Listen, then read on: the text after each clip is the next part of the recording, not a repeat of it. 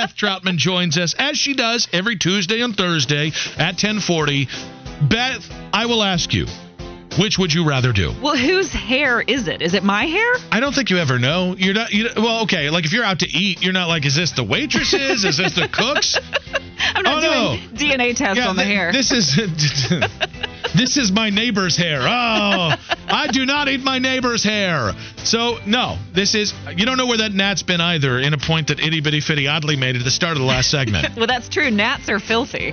I'd drink the coffee with the gnat in it. I mean, I'm that addicted to coffee that the gnat, I would do the finger move, where you just dip your finger into the coffee and the gnat sticks to it, and then you flick it out the window and you move on. So I tried to do the finger move with the gnat.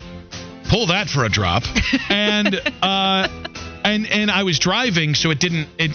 I didn't have the coordination to pull the two things off at once. I am that addicted to my coffee that I would pull over. I'd pull over to get that gnat out. Yeah, pulling over on 485 at 7:45 in the morning just isn't happening. Yeah, that All could right. be dangerous. So you're on the record.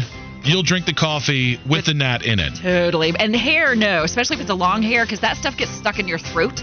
And if you pull it out, it's like a magician's scarf. It just keeps coming. So you gotta understand, this led to a that's what she said moment with Itty Bitty Fitty in the last segment. Okay. And that was literally just a that's what she said moment. However, as we get started, what do you have for us today? Well, I learned the very first time that I was on your show, Nick Wilson, that your nickname is Hot Dog Juice. Mm-hmm. Right? Old Hot Dog Juice Wilson. That's what they call me. I still don't know why. I still don't know if I want to know why. I don't think you want to know. Okay. I don't think, sometimes you just take okay. Why is he named Cooter Johnson? Let's not figure that out. All right? Why is he named Bumpy? Let's just move on, accept it as name of the land, and just move on. All right.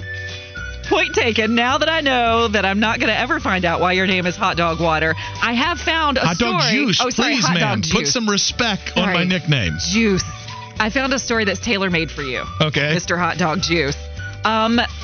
They have made a seltzer in your honor, a hard seltzer in your honor. It is Hot Dog Juice flavored hard seltzer. So it's basically just hot dog water. Was it water, made from water where hot dogs were boiled in it? Is that how you? Well, it's supposed to taste like that hot dog water, yet it is a seltzer. So this is like carbonated hot dog water. Okay. And when I first saw this story, I thought it was a joke. It is in fact 100% real. A Texas brewery is bringing this into existence for a big thing called Glizzy.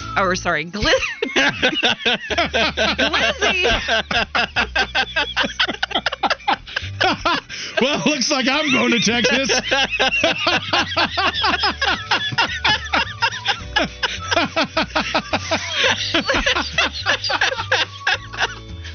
So what's it called, Beth? It's called Glizzy. Glizzy with an L. Glizzy Fest, which is a celebration of hot dogs. By the way, that phrasing just is not made better by calling it a celebration of hot dogs. It really isn't, is it? Listen, I'm all for celebrating everything that we can possibly celebrate. Do we really need a hot dog celebration, festival, or week, or like... I'll celebrate hamburgers. I'll celebrate pizza. I also thought that's what the 4th of July was for. The hot dog eating contest. Right? Well, and that's exactly what this has. They have a John Cougar Mellencamp cover band, a hot dog eating contest, and they have new hot dog water seltzer. All right, guys, make sure Dan's dog's about to leave. But first, Little Pink Houses, sung by some jabronis. Mouse rat. Hey, but if you're drunk off of hot dog seltzer water, they might sound good. At Glizzy Fest. I didn't know we needed to hit that name again on the way out. What else do you have? So moving on, if you're going to be drinking hot dog water seltzer, you need to be eating something along with it in order to, line your stomach. Taco Bell is coming out with, I think, the greatest creation of two things morphed together. Mm-hmm. They are testing out, and I hope this goes nationwide. In California, they're testing out Big Cheez-It Tostadas which means it's a giant Cheez-It that they're going to load with Taco Bell beef and like lettuce and some sour cream and some cheese. And it's a tostada, but it's a Cheez-It. I'm going to need to know the consistency of the giant Cheez-It. Well, I hope it's Cheez-It consistency. Well, what I mean consistency, I mean like, does it get mushy? Because if it gets mushy, I think the Cheez-It in there has to be firm. It's got to have, like, when you bite into a Cheez-It, there's a crunch. It's got to have that in the what the hell's it, gordata? Well, so a tostada. So Tostada. they're trying this out with the tostada, which I think that one will probably stay crispy. They are also coming out with a Cheez-It stuffed inside of the Crunch Wrap Supreme thing. Like, instead of having the taco shell in there, it's going to be a giant Cheez-It. That one might get soggy. That one might get glizzy. Sorry, the Garage Door Guru text line is calling back to our previous hot dog seltzer conversation. Can I just give some kudos to Taco Bell's menu? Yes. Driving back from the cabin with Hacksaw on Sunday. Yes. When we stopped there, because it was the only place there, they've added a few things to their menu. Let's just give Taco Bell, they're not the best fast food. But, man, they get creative with their menu, and they put some stuff on that menu that is very, very good. They had some new burritos out there. I'm all for the experimentation of Taco Bell. Well, now the Cheez-It, I think, is the best experiment that they've done in a while, because I'm all in for whatever you put on a Cheez-It. Whatever you can put on it, I'm there for it. I'm not that progressive with Cheez-Its. Because cheese nips were better. Explain yourself. The better cheese ratio. They tasted more cheesier. He's talking about those weird nip cheese things. They don't even say cheese. No, it's They're cheese called nips, and they quit making them right before the pandemic started. Probably because they were inferior product. Thank you very much. Yeah. Yeah. Let me ask you: is Cheez-Its still on the market? Oh, Cheez-Its all over, and they have it's flavors. just cheese nips. Case settled. I think they were called nip cheese. No, they were cheese nips. Nip cheese is something different. Usually got to pay extra for that. Here's the thing. I knew that doing that was going to derail the show again, but I couldn't resist the joke. This is, as much as I call anybody else on this show a damn problem, I think I'm the biggest problem here. Beth, what else do you have? If you are into high-flying vacations, there is a brand new concept. This is not a thing yet, but it is a concept of a flying hotel that is powered by nuclear energy. It gives a whole new meaning to the Mile High Club. So, all right. So we're gonna put a hotel 1,000 feet, 5,000 feet up in the air, and then by the way, we're gonna put a nuclear reactor on that sumbee. They're saying that this will be powered by nuclear fusion, which isn't necessarily really a successful thing yet. But that's made it even better. Your chances of dying go up because the technology's not proven. Now put that puppy in the air. With, nonetheless, 5,000 people on it, a shopping mall, a swimming pool, restaurants, bars, playgrounds, an observation deck, and get this, it never lands. This feels like when they said the Titanic wasn't sinkable. That's like the thing you don't say with a ship. This feels like, guys, it's a great idea. It's never going to land. That means it's almost exclusively going to land. And it's going... Here's the thing. The two scenarios here are it crash lands or it just blows up in the sky. Right. Either one, not great, Bob. And it's not good for a vacation. And the whole point is, like, why go on a vacation where you can't leave the hotel?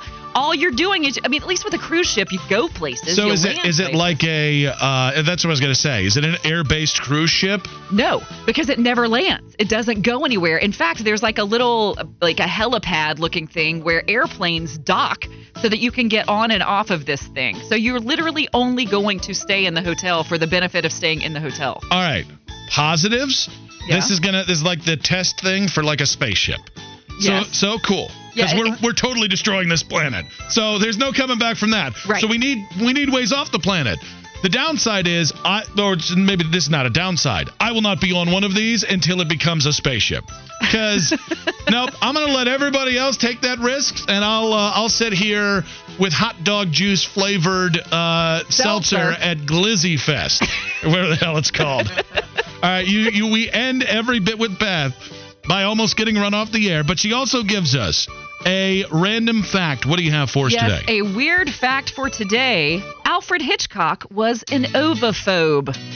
He was phobic of oboes. Ovo with a. I really hate when they're like. Brrr. No. Ovophobe. The man who is the king of horror was actually afraid of eggs.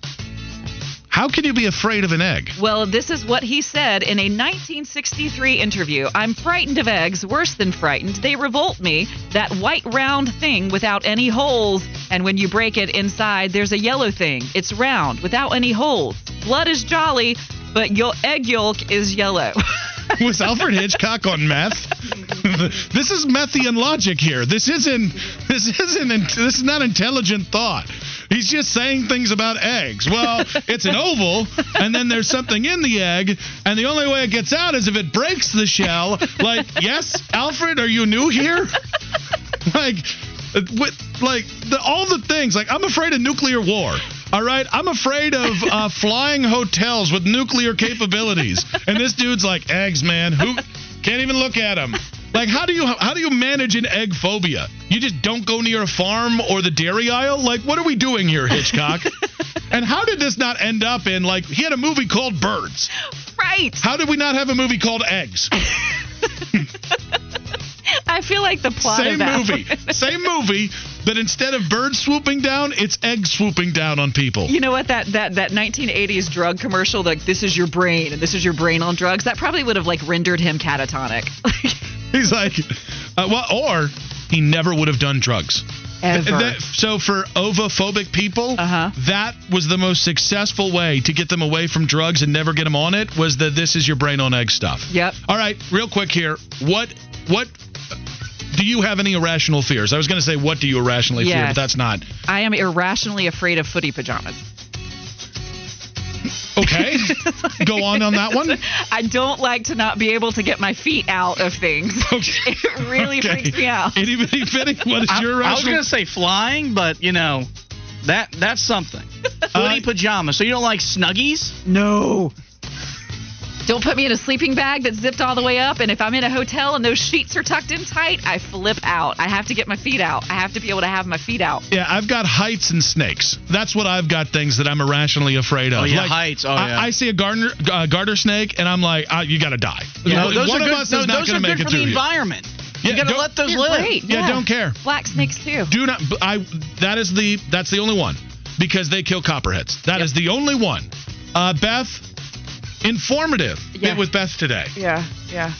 Go Glizzy Fest. Would you like to endanger our FCC license one more time before we go? I really feel like I did that today. Tomorrow's show is canceled. So the bit with Beth back next Tuesday at 10:40.